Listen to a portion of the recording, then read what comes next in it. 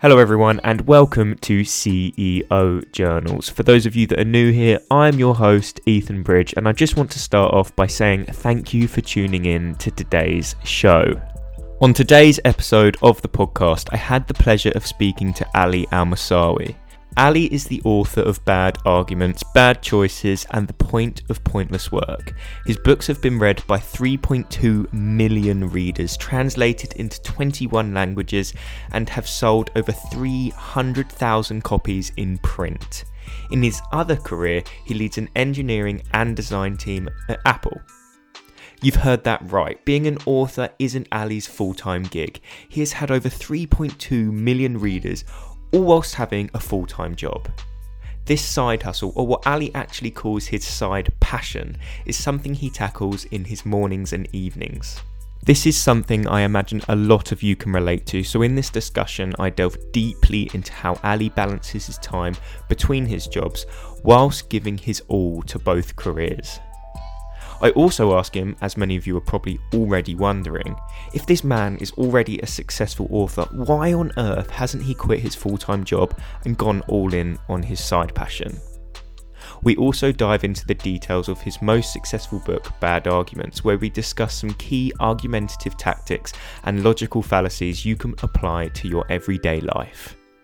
This episode is packed full of value and I can't wait for you to hear what Ali has to say.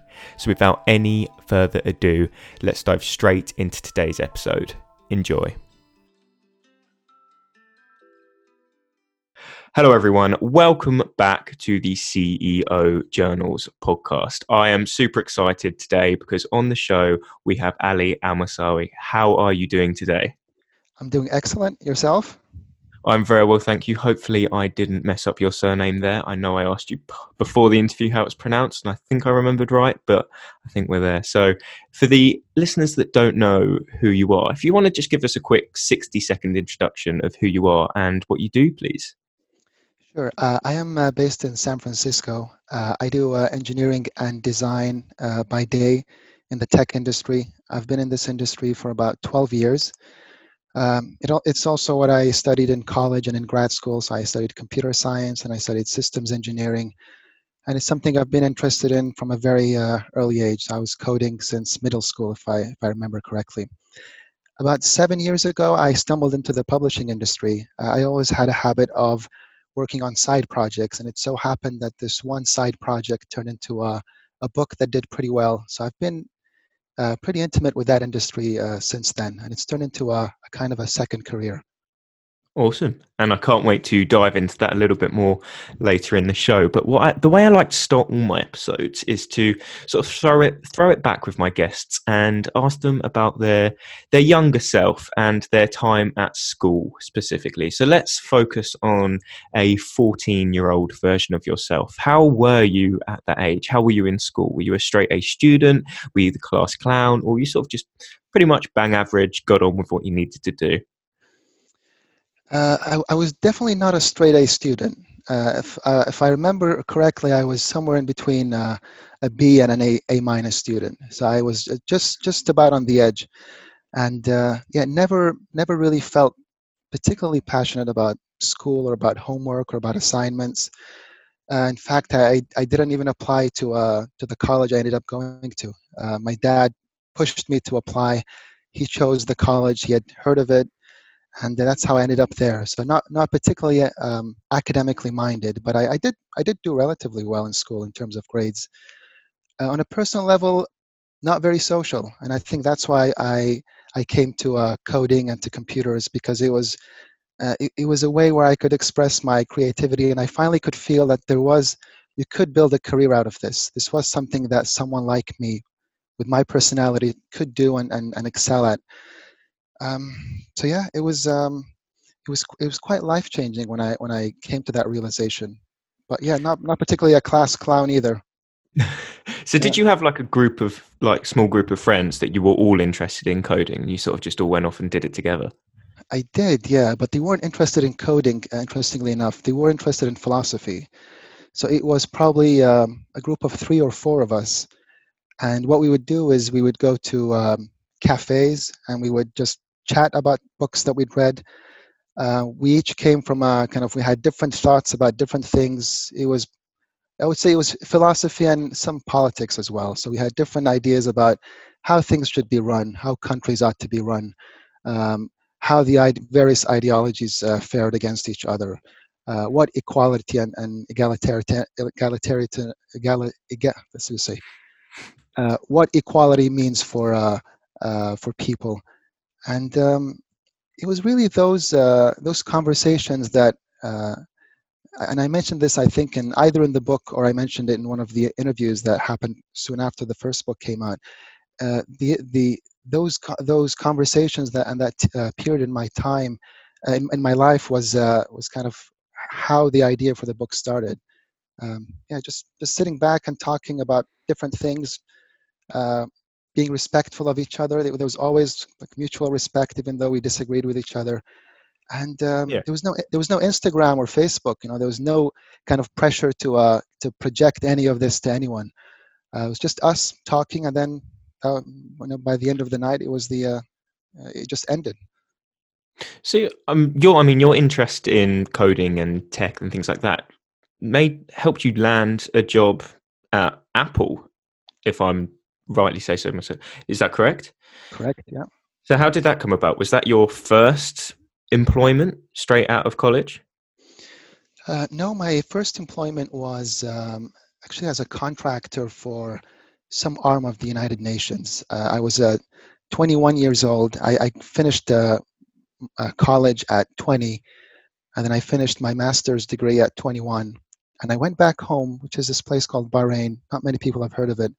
And the market wasn't particularly great at that time. So I landed a job as a contractor. It was more of a consultant type role. And I spent some time there, and then I worked for an airline for a while.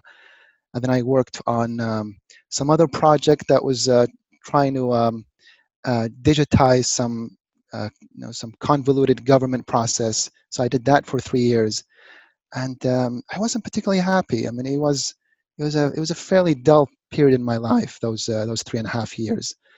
And then I got the opportunity to come back to the U.S. to go to grad school again. So I leapt on that opportunity, came here, and then out of grad school that second time, I joined Mozilla, which is a company known for the Firefox browser. They had a data science team that was just starting up, and then they needed someone to do data visualization. And a data visualization is essentially someone who helps a team of statisticians, at least that's how it was at the time, decide how to communicate their ideas to different audiences. So if you're a statistician and you've put together a model or a forecast, how do you then communicate that to a CEO or some other executive in a way that's compelling and engaging and informative? And I did that for 5 years. And I have to say, I think I fell into that job as well. So it wasn't by design, because I'd done some data visualization research in grad school. And then off the back of that, that's how I got their interest. And then from there, 3 years ago, I joined Apple. Someone had seen my work at Mozilla. They were interested in replicating that type of work here. So I did that for the first year, a lot of data visualization, prototyping with executives in mind. And then about a year and a half ago, I transitioned into this current role where I'm doing more engineering and design. So the fundamental principle is still the same. We're still thinking about how to be empathetic towards users. Who are these users? How do we make sure that we're maximizing for qualities like usability and readability and consistency? But the angle is a bit different. Now it's more engineering and design. Of course, but then this isn't this is your full-time job, correct? 9 till whatever time you end up finishing. But then there's your side hustle, the fact that you're an author, you write, and you do this in your spare time. So your day must be pretty jam-packed from start to finish. So how have you find actually balancing the time between your full-time job and your so-called side hustle? I think discipline. It all comes down to discipline. So when as we were saying before we started recording, I've always worked on side projects. It's been an avenue for me to try and express the things that I've not been able to express in my day job. So it must have been soon after I joined Mozilla when I felt like there was there were projects that I wanted to work on that I couldn't do at work, either because they weren't relevant, or because it was difficult to justify them to my manager, for instance. So just through discipline, I figured out that I have time before I go to work. I drop off my daughter at preschool, and then I have, say, an hour before I have to start work. And then similarly after work, I might have an hour or so. I might have some time on the weekends, early mornings, late afternoons, whatever the case may be. But just maximizing the free time that I had was how I did it, really, and just sticking with it. Not giving up on things. And actually, a lot of the things that I worked on the side didn't go anywhere. But if the few of them that did go, and that did kind of make it, and became more well known than I would have imagined, that ended up ended up being the stuff that I carried on working on. So I would say discipline and just sticking with things, um, optimizing one's time, and also I would say the getting into this cadence of routine. So one thing that I've always done is I always go to a cafe in the morning. It's like I do it religiously. Every morning I go to a cafe, and the reason I do that is not because I like the coffee or I like the setting. It's because that's kind of the trigger for me, that if I go to the cafe, then I have to get some work done. And on days when I can, when I can, I'll even give myself a reward. I'll say if I go to the cafe and I make some progress, then I can eat out, for instance, or I can go to that restaurant. So that kind of mindset has helped me stay focused. So what time do you wake up in the morning? Because you do this all before dropping your daughter off, going to work, all of that. So you must wake up quite early. I wake up around 6:30 to 7. Okay. Not particularly early. I do go to sleep early, around 10 o'clock. So that's how it's always been. I've always liked getting up early, and yeah, being outside. Early morning, people are just waking up. The streets. I live downtown, so the streets are still quiet, and then slowly you see kind of life and energy everywhere. And that kind of transition is. I like being there for it, seeing it. No, and I admire it as well, because you hear all these people and they've got all of these passion ideas that they want to do in their spare time, but then they go, oh, I don't have time, or when I get home from work, I'm too tired to do X, Y, Z, and you think, well, this is where people can build up these passion projects to build up that side income to eventually, hopefully, take over what they do and don't want to do anymore. So it just goes to show with what you've done is that you've been able to build up this passion project on the side, and it's worked extremely well. So I mean, as you say, you may only have an hour before work and an hour after work, but that's still 2 hours a day. And if you do that 7 days a week, that's 14 hours a week to work on your passion projects. That's a hell of a lot of time. And even if you just knock at it cumulatively over day to day to day to day, that all adds up. Eventually, especially with you being an author and you're writing a book, 2 hours a day to get through a book, you could have a book done within, well, I'm no author, so I don't know, but you could get it done within a short period of time just by knocking off 2 hours a day. It's not like you have to sit down for a 12-hour stint to get God knows how many pages done. If you can do it over time, it's probably quite refreshing just doing it only 2 hours a day as well, isn't it? Rather than locking yourself in a room for 14 hours, hoping that you're going to try and get it finished in a couple of days. Yeah, I mean, there are 2 points there. One is it's amazing what you can get done when you're hungry. And I think that's the most important quality in all of this. And more important than talent, than skill, is just that sheer hunger to get to your goals. And I found that the most motivating thing. And the other thing, to your last point, is constraints are actually useful. Sometimes you think that if you didn't have constraints, if you had more money, if you had more time, if you had more resources, if you had that study overlooking the town center and that beautiful furniture or the beautiful desk, you'll get more work done. But it can actually be a work against you. So that I try to think of constraints as opportunities to kind of optimize my own productivity, and it's worked. I mean, evidently, just looking back at the last few years, it has worked for me, and I'm sure it's worked for others as well, who don't have the means to kind of have everything that they need for what they need to get done, but they make it work with what they do have. So what's the idea of going into the author-based career? Was that chasing a passion over the fact that you had an entrepreneurial mindset and you wanted to make money from it? Were you chasing the passion and the money was just simply a byproduct? I never had money in mind when I first started out, and I never wanted to become an author. In fact, it was just a web-based project because I worked on apps and I worked on websites. So this was just another website. It so happened to look like a book, and so that's where the opportunity arose that since this does look like a book and people are interested in a print version of this, so what if we do turn it into a book? And then once I started thinking about it as a book, and this must have been a couple of months or so after the project began, then the question was, how do we make this self-sustainable? We have to think about financials. I can't run it as a charity. I did ask for donations in the early days. In fact, since day one, but the donations were never enough to cover even a first print. So how do we make this thing sustainable? And thankfully, for that project, it worked pretty well. There was a huge risk that I took initially.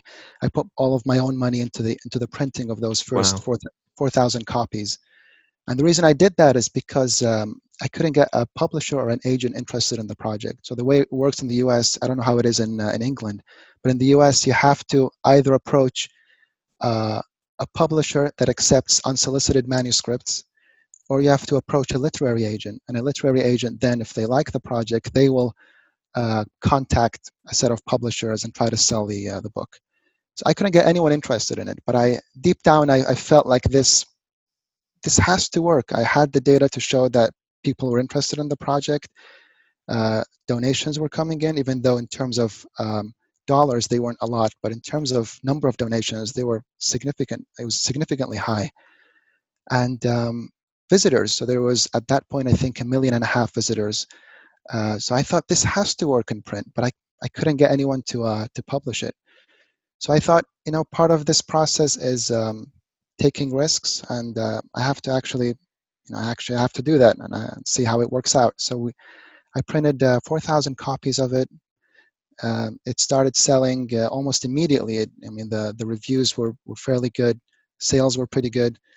And at that point, a publisher got in touch and said, would you be interested in us acquiring this project? And then it made sense financially. So that's how that relationship began. So to answer your original question, money was not top of mind when I first started, but thankfully by being deliberate about the decisions I made, it ended up working out pretty well for the project.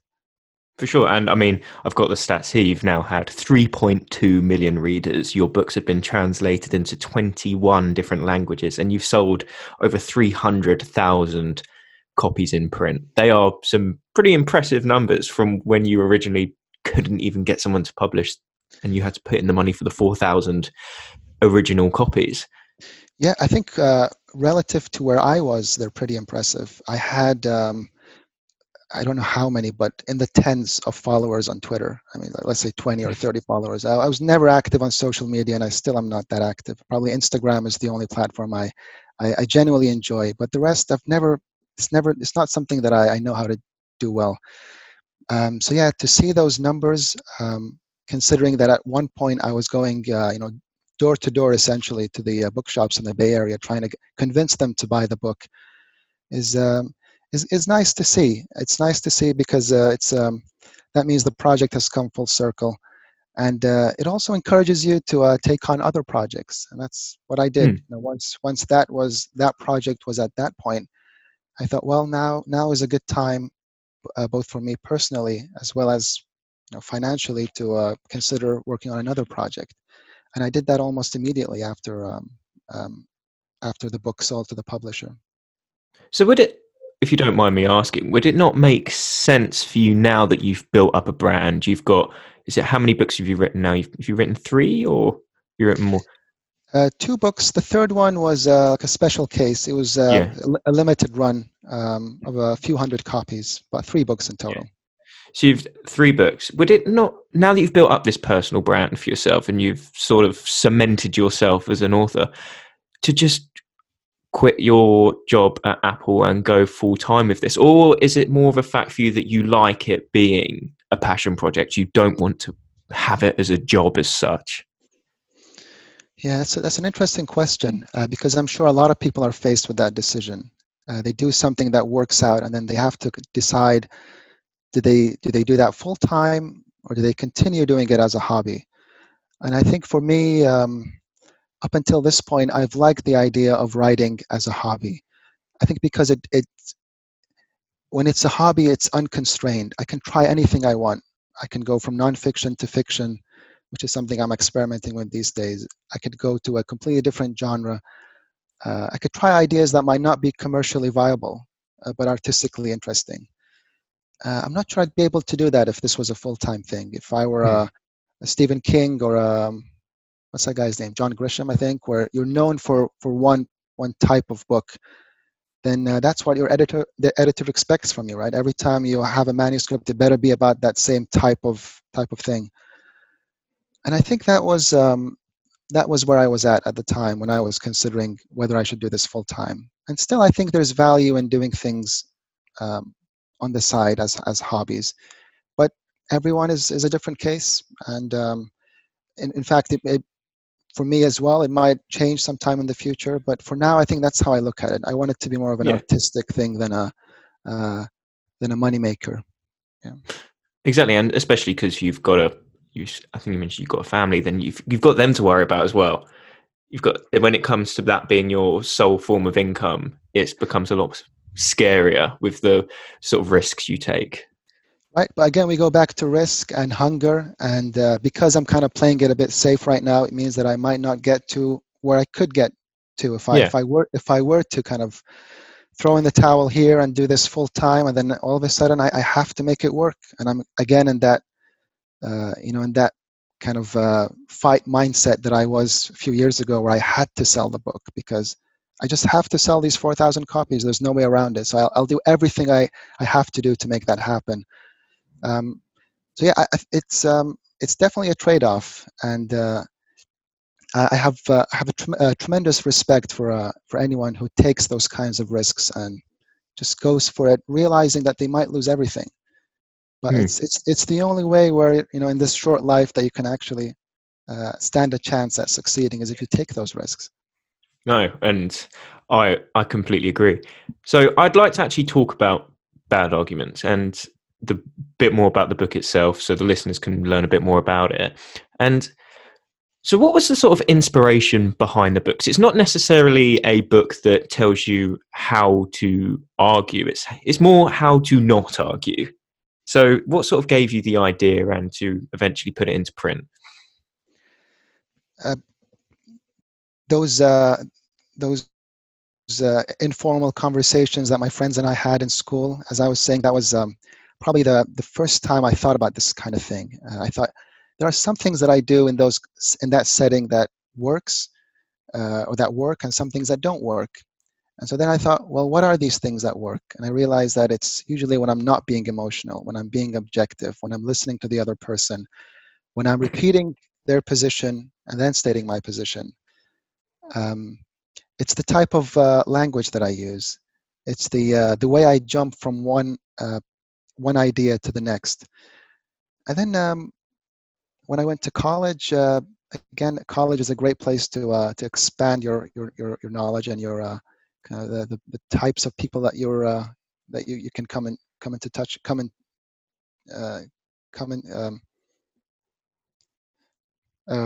you can expand your types of friendships. So the different types of people you can engage with. And at that point, I realized that there was actually some structure to these things.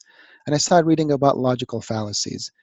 And so I just made some notes in a notebook that I had, so that the next time I went into a debate or a discussion on some topical issue, what are some things that ought to be top of mind? So for example, don't equivocate, don't attack the person, focus on the issue. Don't assume that something is a cause for something else only because it came before it. And that list eventually formed the basis of the Bad Arguments project. And the illustrations came from an idea of how do you make this this content accessible? Because I mentioned at the end in the references section a lot of websites that already did this kind of thing. So there's a logical fallacies, I think .com maybe or something like that, that already lists all the logical fallacies or a lot of the logical fallacies that exist. So the point of mentioning those references was to say that this stuff is not novel, really. The novel part is making it accessible, and the illustrations were a way of doing that. So thankfully, I had a style in mind, and I started looking online, and I found this one illustrator, Alejandro from Colombia, who was fantastic.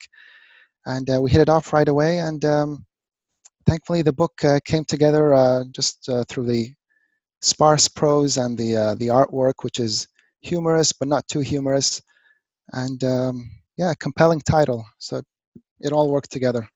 And I think the artwork is a brilliant idea, because obviously the majority of us are visual learners, and it almost takes us back to, without, I don't want to make it sound like it is because it's not, but it's almost put it in an aspect of a children's book because of the images and the illustrations. But it works. It does, as you say, it does draw the reader in and just makes you understand more. I'm definitely a visual learner myself, so when there are things like this along with text, it personally for me is much easier to read. So I think the illustrations work brilliantly. Yeah, and it's interesting you should say that, because that was the biggest difficulty when the project started. Is I kept being asked by agents, and I don't think any publishers ever wrote back, but the agents who wrote back would ask me, "Is this for kids? Is it for adults? Or what do you mean it looks like a book for kids, but it's actually for adults?" So that was a bit of a concept that was that I had to get across. But I agree. I love those kinds of books. Alice in Wonderland, Alice's Adventures in Wonderland, The Phantom Tollbooth, The Little Prince. Those books, Sean Tan's books, for instance, The Arrival, The Lost Thing, the other ones, where you read the book and it's not apparent if it's for children or if it's for adults, but it could be for both. And just from feedback that I've received on that project, it seems like both young readers and adults have found it useful. And I can't take full credit for that. I didn't know who it was for when I was writing it. I just felt like this was an accessible way to get this content across. But is it for 7 to 12-year-olds? Is it for 8 to 13-year-olds? It was hard for me to really articulate that or to know it for certain. And it just goes to show that sometimes you go with your gut and you do what you think might work for a sizable kind of audience, and it might just work, and it might appeal to a bigger audience than you expected. I was reading a book recently called How to Live, about this 16th century philosopher called Montaigne. And it's one question, how to live, and each chapter is an answer to that question. So there are 20 chapters. And the chapter that I was looking through was on giving up control. And the point there was that whether it's an artistic thing or generally in life, anytime you put something out into the world, you don't control it anymore. So you have to be willing to let it go. And people are going to adapt it in a way that makes sense to them. They're going to interpret it in a way that you maybe never expected. And the artist, the writer, the entrepreneur, whatever the case may be, must be content with just letting things be reinterpreted and adapted as people see fit. And I think that's the joy of that whole process. I mean, I think I'm going to have to pick up a copy of that book. It sounds very interesting. But no, I know you mentioned these fallacies earlier, and so if you had to pick out 3 logical fallacies for my audience, the 3 you think are the most important, what 3 would you pick out and why? It's tough to say which are most important, but the ones that come to mind right now is there's one called No True Scotsman, and the artwork for that is a pig who's trying to get into what looks like a nightclub that's for pigs only, and then he gets to the door and the bouncer tells him, well, it's only for real pigs. It's not for all pigs. So all of a sudden, the person guarding the what looks like I say like a nightclub or whatever it might be is redefining what that category actually means. So all of a sudden, you realize that you're not a pig. You're something else. And this is also called moving the goalposts sometimes, Mm. redefining things on the fly. You see it a lot in politics. You see it in other uh, debates and conversations. So in politics, for instance, like nowadays, there's a presidential elections coming up in November. So I'm sure we're going to see more of that. But we've already seen examples of that, where someone will ask, uh, or will make the point, is so and so a real Republican? Well, no, they're not a real Republican for these reasons. So and so a Democrat? No, they're not actually a Democrat. They're not actually a Democrat. I think that's the operating word. Um, and the reason why it's effective is because all of a sudden, once you remove someone from a category, then that's it. All the properties that you would mentally associate with that category are no longer at play. So it is very effective. And again, like I say, you see it all the time. Another one that comes to mind is not a cause for a cause. In the book, it's a beaver who is going up a mountain, and the only reason he does that is because he's noticed that every time he goes up the mountain, at a certain time, the sun rises. So he's made the association that me going up the mountain is what's causing the sun to come up every day. And again, it's a silly example in the book, but the point is that we sometimes do that. We create associations that are not in accordance with reality, only because of the order in which they happen. Another one that is pretty big is ad hominem attacks, so personal attacks against people. So if there is an issue being discussed, all of a sudden we move away from the issue and we start saying, well, you did this and this, and you did that and that. And, oh, well, you didn't pay your taxes last year. Well, you've got, so many kids you don't know about, as was the case in the UK. And so it works very well because people like that kind of thing, right? It makes for exciting television, but it doesn't really address any of the issues that are being discussed. But again, the one point I make in the book is that there's a difference between reasoning and logical thinking and rhetoric. In fact, things that are effective rhetorical devices are effective for a reason, because the person using them can influence the audience, but it doesn't necessarily make for an informed audience. You don't end up with a more informed audience. On the contrary. Sure, and I like how you associate with this with politics as well, because there's a lot of technique when it comes to all of these politicians' speeches and when they go on interviews and things like that. Because when you actually pick apart what they're saying and break down the language, as you said, it all comes down to the argument techniques. Like there's a hell of a lot of YouTube videos out there, especially with Trump speeches from his presidential election, and they'll pick apart what he's saying, and it's actually really interesting. Like, they are so cleverly articulated, the way they tell their speeches to the audience, that they can change someone's thoughts in milliseconds just by, as you say, switching a tiny bit of language that they use. I find it fascinating because it's all it takes is to change one word, and the whole meaning of the sentence can change with it. Right. And I've not actually seen the picking apart of the Trump speeches, but I can imagine how interesting that would be, just to see how he does it. I know there are books written on it. There's one that I've not read, but I've heard of, by Scott Adams, the guy who did the Dilbert comics. So he talks about, I don't know if he talks about this or if somebody else does, but one thing that Trump does very effectively is that he repeats the same message over and over again in simple language, language that any person can understand. And it doesn't really matter if it's the truth or not. Just repeating that message over and over again is what helps him be effective. Just that constant repetition. It's something that I'd love to delve into some more, just to see how these people are able to convince large swaths of the population of something without logic, just by virtue of their personality and charisma and the way they talk. It's fascinating, but it's not new. I mean, it's been the case for No, as long as since the Greeks probably. and well, maybe that can be your next book idea. Pick apart the next presidential election and the languages they use. I mean, you probably won't, but it's just someone. I'm sure someone will. I'm sure someone will. I want to dive into a new section of the podcast that I've come up with, and it's something that I do talk about heavily in my episodes, which is failure. But I want to dedicate a section in the show to where I ask my guests what they consider to be their two biggest failures in their journey so far.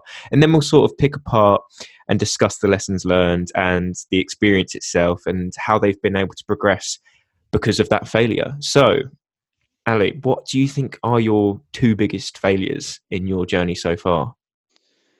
Well, my first biggest failure was the thing we touched on, which was the first book, and projecting that and getting that on the right path to success. It didn't last that long, only because I was in a point in my life where I was fanatically hungry, and I wanted this thing to succeed no matter what. So I put everything I had into it. The failure there was not being able to get others to see what I was seeing. So I had this project that was backed by data. If there were no data, it would have been more difficult, but there was data. But I couldn't convince the right people that this thing could work. And getting over that was because of a combination of actually stepping in, taking risks, being deliberate about things like advertising. So we didn't talk about advertising in the previous segment, but that's something that I used pretty effectively. I used Google Ads, Facebook ads to a lesser extent, but Google Ads mainly. So directing the different ads to different audiences in different geographies and different demographics, genders, seeing what worked, what didn't work. And even targeting ads at people who are searching for the names of publishers and editors. So if an editor were Googling themselves, for instance, all of a sudden they'll see this project. I thought maybe that would be one way to get to them. And that was how I overcame that one. Second failure, which is still to be seen if it is a failure or not, is ongoing. Yeah, I'm currently experimenting with my first work of fiction. So again, we talked about books that are for children that are actually meant for adults. So I'm currently working on a project that is about separation anxiety and empathy, and it looks like a picture book, but it's meant for an older audience. And for the past, I would say, 6 months, I've been working on selling that manuscript, and it's not been easy so far. So that's what's currently top of mind for me: is how can I convince a publisher that this is a project that can work? And is a book the right medium? In fact, this is another thing I've considered. Sometimes failure in one medium can mean success in another medium, and maybe the medium is unnecessarily constraining us. So if it's not a book, what else could it be? Are there other angles that I could approach this problem from? But I like that. I like having a failure or a difficulty that I have to deal with, because it gives me hope, and I like that state of chasing after something with hope.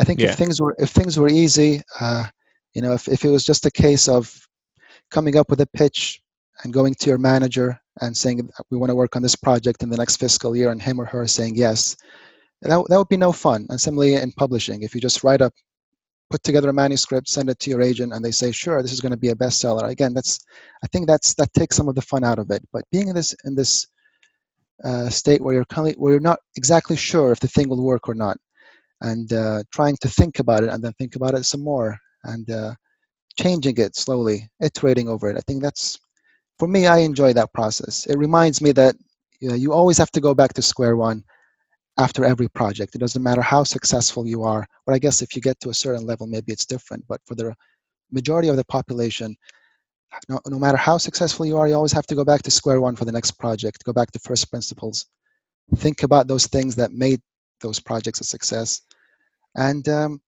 there's always a factor that sometimes we don't take into consideration, and that's time and luck. Time and luck might have been on your side with the previous project, but now maybe times are different. Maybe the right people won't see it anymore. So it's a confluence of factors, but that's where I'm at right now. It's interesting. It's nerve-wracking, but exciting. So what? Because I'm not familiar with the process. How would like an average pitch with, and so the book you're pitching at the moment? What would an average pitch to your agent look like? Like, what would you? Is it like I assume it's set up in a meeting scenario. What would you go in and say to these people? Like, what do they ask you? So if you have rapport with the person, if you have an existing agent, it's pretty informal. The query letter will be an introduction of the project, what makes it different, and why you think it's going to succeed, and then other details like, for instance, who the illustrator is or ought to be, and so on. How many pages, how you envision the creative direction going, and so on. If it's a new relationship or if it's a cold query to someone, then it depends on the agent. Usually agents have a page on a website called Publishers Marketplace where they list projects they've taken on, how they've done in terms of sales, if they've won any awards, and how you should approach them. So that should be your first kind of the first place you go to. And then on the literary agency website, usually they list other details, like how long it should be, if you should include a manuscript or not. If it should be an attachment, or if it should be inline, or if it should be on Dropbox. So that would give you a sense of how to write the query. But the real question is, who do you approach? And for that, there are different ways of doing it. You could go to websites that list all the agencies that exist today in the US, for instance, or elsewhere. Or you could go to there's a website called, I think it might also be Publishers Marketplace, where you pay a subscription, monthly subscription, and then you can search and filter on agents in the genres that you care about. Or what I did and what I like to do is I go to books that I know about, that I like, and that I think are kind of close to what I'm trying to do, and see who the agents for those authors are. They either thank those agents in their acknowledgement section, or they mention them on their websites, or I can do a Google search for the book title. Sometimes the agent name comes up. So that's how I kind of come up with the list of agents, and then you cross your fingers. Query them. Wait for a few weeks, and 9 times out of 10 they'll say no, but the one time they say yes, that's hopefully the right person. And some publishers, like I was saying, accept unsolicited manuscripts. So FSG does, or did at least. Chronicle Books does. I think it's called Anderson Press in the UK. Candlewick Press, or the UK equivalent of Candlewick Press, does as well. So you can send them manuscripts. But it's always better to have an agent, because they can do things that you don't have time for or you don't know about, like negotiating contracts and getting you a good advance. I mean, it's all just really interesting stuff to know. This is why I sort of, when industries pop up on the podcast that I haven't really got any previous knowledge in, it's just interesting to ask the questions that you wouldn't easily find just on Google like that. So it's more of a selfish question on my part, where if I eventually decide to write a book, I know what I'm doing as such. Oh yeah, you should definitely consider it. And today there are you also have the self-publishing option, which didn't exist many years ago. Self-publishing is a different beast, though. You're competing against many more authors and books. If you do have a following, though, I think that's the thing that I've come to learn. If you do already have an established following on Twitter, mailing list, podcast, whatever the case may be, it makes it easier to self-publish and to have that book do well. But traditional publishing is, for me personally, I think it's quite different. I mean, if the relationship with the editor, the way the work kind of progresses in the year or two before it actually is published, just going into their offices, seeing hundreds of years of history, there is a bit of a kind of an emotional, sentimental component to it. And these publishers, they They know what they're doing. They're in the business, and they've remained in the business despite the all the changes around them, because they know how to sell books. So hopefully, yeah, if they do acquire a manuscript that you've sent them and they like it and they're excited about it, then they'll know how to sell it. And I mean, that's sort of what you want, really, isn't it? If you've not sold a book before, you kind of want someone by your side that knows how to sell one as such. And Exactly. another bit of more of a selfish question then, should I ever decide to write a book, is how do you overcome writer's block, or something that you just get stuck and you don't know what to write about? How would you overcome that yourself? Do you have any like tips and tricks, or do you take a step back, take just a week off? What do you do to just get past that block of not knowing what to put down on the paper? Yeah, for me, the quality that I prioritize over everything else is momentum, even over outcome. So if I my goal every day is to do something, is to make progress on something. So right now I'm working on another project where I have a compilation of small moments from provincial life. So some of it is based is autobiographical, but other parts of it are not. But it's the whole point of that project, which is probably going to stay a private project. No one's ever going to see any of that stuff. But it's just to make sure that I'm constantly moving forward. So that has helped me, and it is unconstrained work. So there's no pressure to post it on Instagram or to get any likes for it or to worry about sales or who's going to like this. It's just purely for me, and that has helped me just constantly being in motion, and no matter what, if no matter who sees it, no matter where it goes, just having something that keeps me moving forward has been helpful. And sometimes, some more mornings I'll be working on that other project, and then halfway through I'll say, oh well, I got this other idea for this this main project that I do want to sell. And so I go back and forth, but I would say momentum and constantly having something to work on has been helpful for me. Yeah. Do you carry around like a notepad as with you as well then? So if you've just got a random thought throughout the day, just jot it down. Just anything like that. I'm not as romantic as that, so I don't have a notepad, but I do have a phone, Notes on your and phone. Yeah. I use the Notes app just to jot down notes, and I always add idea at the top of the screen, I guess, so that if I do want to search for all the ideas that I've had in the the span of the past few months, I can look them up quickly. And then I have a fairly cheap MacBook Pro that I carry around. I don't have any data stored on it. All the data is on the cloud. That way, I don't have to worry about damaging it or it getting old and slow or Yeah. losing it. So there's no stress associated with any of that. And I started using an app called Scrivener a couple of years Okay. ago, and it's been pretty good. It has a nice writing mode. So if you press Command Shift F after you open the tool, you'll go in full screen, and it will be a dark mode. And so you can write without distractions. You're not seeing your email pop up and other things kind of flash everywhere on the screen. So that's been pretty good for me as well. Good idea. Yeah. I don't use any of the other organizational stuff that it comes with, but just having a distraction-free window has been pretty helpful. That's good to know. If I ever started, that app will probably be a brilliant idea.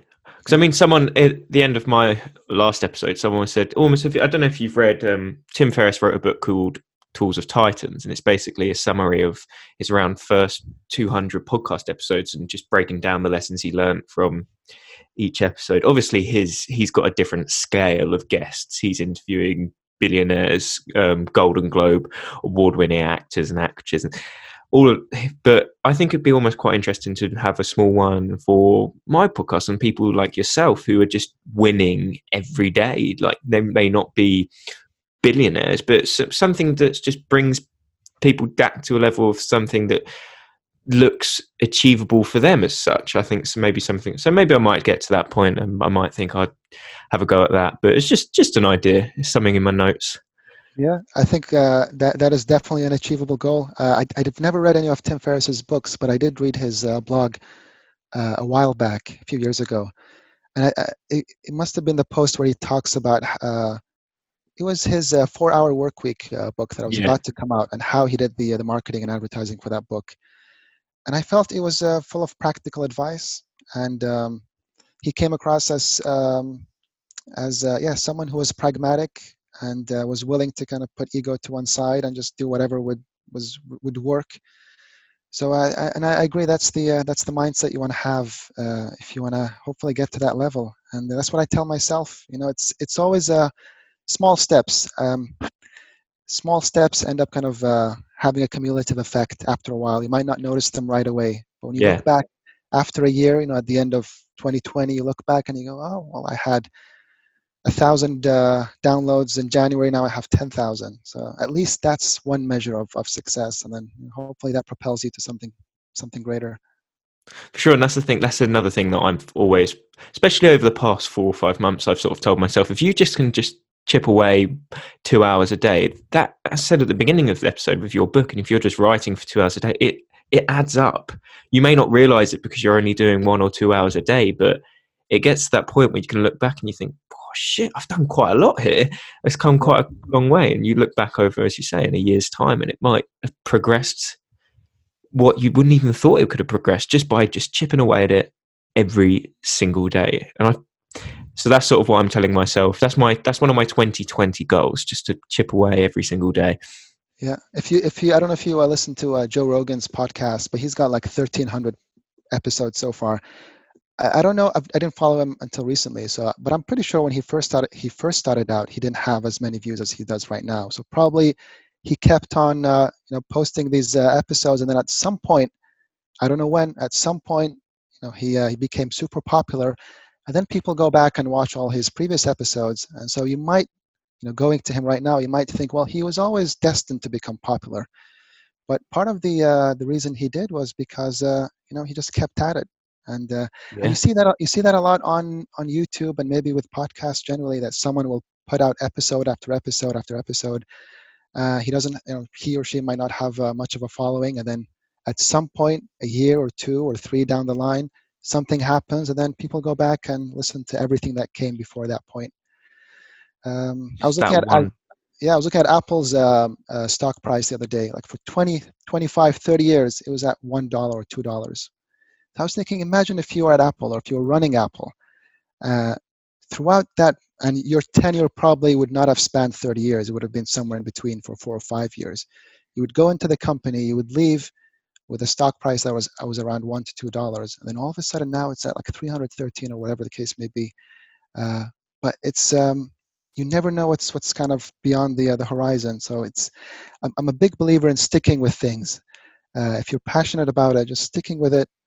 No matter what, and then at some point, times change, the general mood of the kind of the mainstream changes, and someone mentions you in an article or in an episode of something, and then all of a sudden you're an overnight success, but no one sees the stuff that came before it. Overnight success in quotation marks. That's what.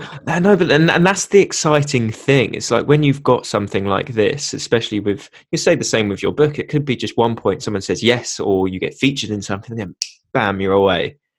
It's exciting because it could happen at any point, and you've just got to think to yourself that if I can just keep pushing out content, and I can keep pushing out what I'm really good at or what I enjoy, eventually, who knows what might happen. And that's what I love about this, is that at one day it could be number one. I'm not saying it will be, and I know it's a ridiculous goal, but anything is possible when it comes to this sort of thing. So it's exciting. It's a journey. Just got to stick it out. You need to have ridiculous goals. I think it's helpful. Yeah. Well, okay, that is my ridiculous goal. So that they are all the sort of main questions I wanted to talk to you about, what you do and your book and your job and how you balance your time. But I like to round the episode off with some quick fire questions. And throughout my previous episodes, there was 3 set questions I asked, but I thought it's time for a change up. So not only have you been the first guest to answer the 2 failures questions, you are the first one to answer my new 3 round off questions. So, are you ready? Yep. So the first question is, who is the first person that comes to mind when I say the word successful? So this is I'm going to reveal like a recency bias here, because it just so happens that last night I was watching a video about Gordon Ramsay, so that he comes to mind, and I thought it was interesting because it taught me when you should give up. So he wanted to be a footballer, but he realized at some point that he didn't want to be like his dad, who was a failed musician. I don't know if he was a failed musician, but at least he didn't make it as big as he wanted to. So he made the conscious decision to switch careers and became a chef. And then it so happened that he was on TV and that did well. So he became a success off the back of that. No, and I think he's a great one as well. He's obviously huge in the UK. He's on all publications, all TV, pops up everywhere. Yeah. So no, I completely agree. Gordon Ramsay is a great first person. Next question. What advice would you give to your 20-year-old self? Yeah, I would say smile more. Don't take it too seriously. I was pretty serious back then, only because I was an idealist. As I say, I at 20 I would have just gone into grad school, and I had not seen the real world, and I thought the real world was what I was seeing in academia. Obviously, academia is you're surrounded by idealists, because you're working on things that you think ought to be everywhere in the world, but that's not the case. So I would say stay focused, but also enjoy life. One thing I regret is that I never took a gap year when I was in college or after college, and I think for my daughter, I would encourage her to do that. Maybe spend a year traveling or just doing something else. Just widen your horizons. Just see how other people live. See what's out there. Don't get too specialized too quickly. I agree as well, because I didn't go to university. I came straight out of higher education, like sixth form as we call it in England, and went straight into a full-time job. And I kind of wish I did a gap year. I don't regret not doing one, but I kind of think that I almost should have done one, because I look at, obviously, because I'm now in the full-time working environment, I look back and I think 1 year out would have made no difference whatsoever to my working career, because one year in the terms of your career is next to nothing.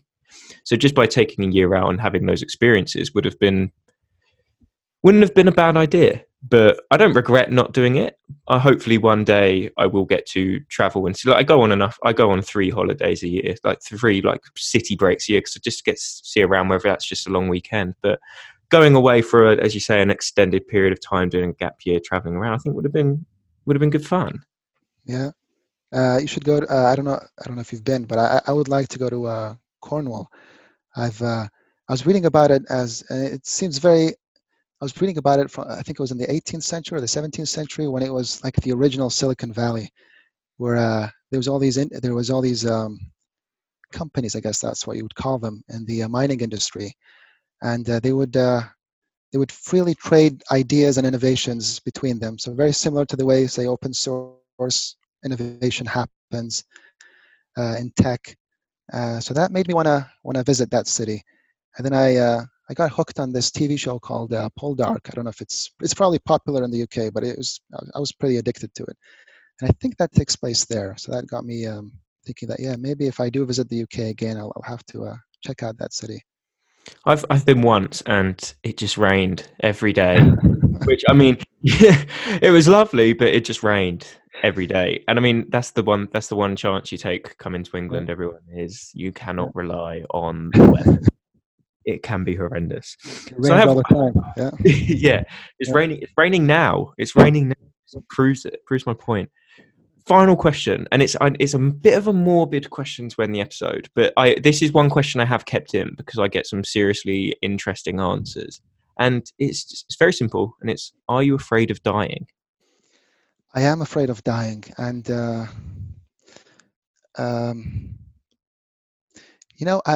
don't think I've ever actually mentioned this in public, but that was part of the reason why I worked on Bad Arguments, and why I was hungry to make it work, because I was having some health issues at the time, and I genuinely did not know how things were going to turn out. So I thought, life is short. I might not get another chance at this, so let's go all in. So I think there's value in thinking about death only in terms of only so that it encourages you to make optimal use of the time you have. But it's not useful dwelling on it, because as one of my philosopher friends would say, once you're dead, that's it. You're not going to realize it or feel it. So yeah, just realizing that death is the end, and we only have so much time before it visits us all. So it's worth doing what we think is we can, doing the things that allow us to add value to people's lives. Yeah. And it is a motivator. I definitely think that it is a motivator, but yeah, not something that I dwell on as much nowadays. No, and I agree. And thank you for sharing that as well, because obviously that's a past experience of yours. And it's something I read today, actually. It was in this Tim Ferriss book. And one of his guests on his podcast worked out his average age of how long he had left. And on his computer screen, put a countdown timer of the amount of days it predicted him to have left. And apparently that was one of the most motivating things you could possibly do. Just seeing a countdown clock of until you could potentially die on your screen every day gets your ass in gear. So that's something I might take into account and do myself. I just thought it was quite interesting and quite a good way of looking at that. I agree. You should definitely live every day as fully. I know it sounds very cliche, live every day to the best you possibly can, but it's true. It is true. At the end of the day, it is true. You do have a limited number of days on this planet. So make the most of it. Make the most of it. And it makes you realize how much of the stuff that we worry about are distractions or are petty, just not worth your time. In whatever your day job is, there's going to be politics. In life, there's going to be there are going to be things that you're going to want changed, but you only control the things that you can change, and everything else you try not to worry about. There was actually a good commencement speech by Steve Jobs. I think it was at Stanford. It's available on YouTube, where he talks about death as a motivator for him personally, and it's a pretty good speech. So I definitely, you should definitely check it out. It's he talks about the same stuff that we've talked about. You have so much time, do the things that you think can add value, and don't worry about it beyond that. Of course, I know I will give it a listen as soon as we're done. But that is all the questions I have for you today. But I'd love for you to just share with the listeners where they can follow up with you, links to your book, and just anything else you'd like to plug. Sure. Thank you so much for having me. My website is mylastname.com. There's a link to my mailing list there. That's I send out 2 emails to it on average every year, but it's the best way to stay connected. And otherwise, Instagram. That's the only platform that I'm really active on. Not so much on the other ones. Yeah, for sure. Thank you so much for having me. No, of course. And I will leave links to those in the show notes below. So don't worry if you've forgotten those already. I will simply just scroll down and you can click. But once again, thank you for joining me on this episode of CEO Journals.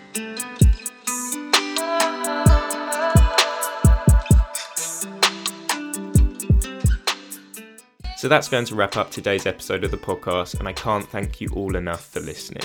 I aim to interview some of the most incredible business owners and entrepreneurs every single week. So you can really help me out by smashing that subscribe button and by leaving me a 5-star review over in the iTunes store. It literally takes 2 seconds and will help me secure some of the greatest names in business as guests on the show. Make sure you tune into the next episode where I'm going to be talking to another incredibly interesting guest. I'll be discussing their journey and providing tips to all you aspiring and current business owners. Have a lovely rest of your day, and once again, thank you for tuning in to CEO Journals.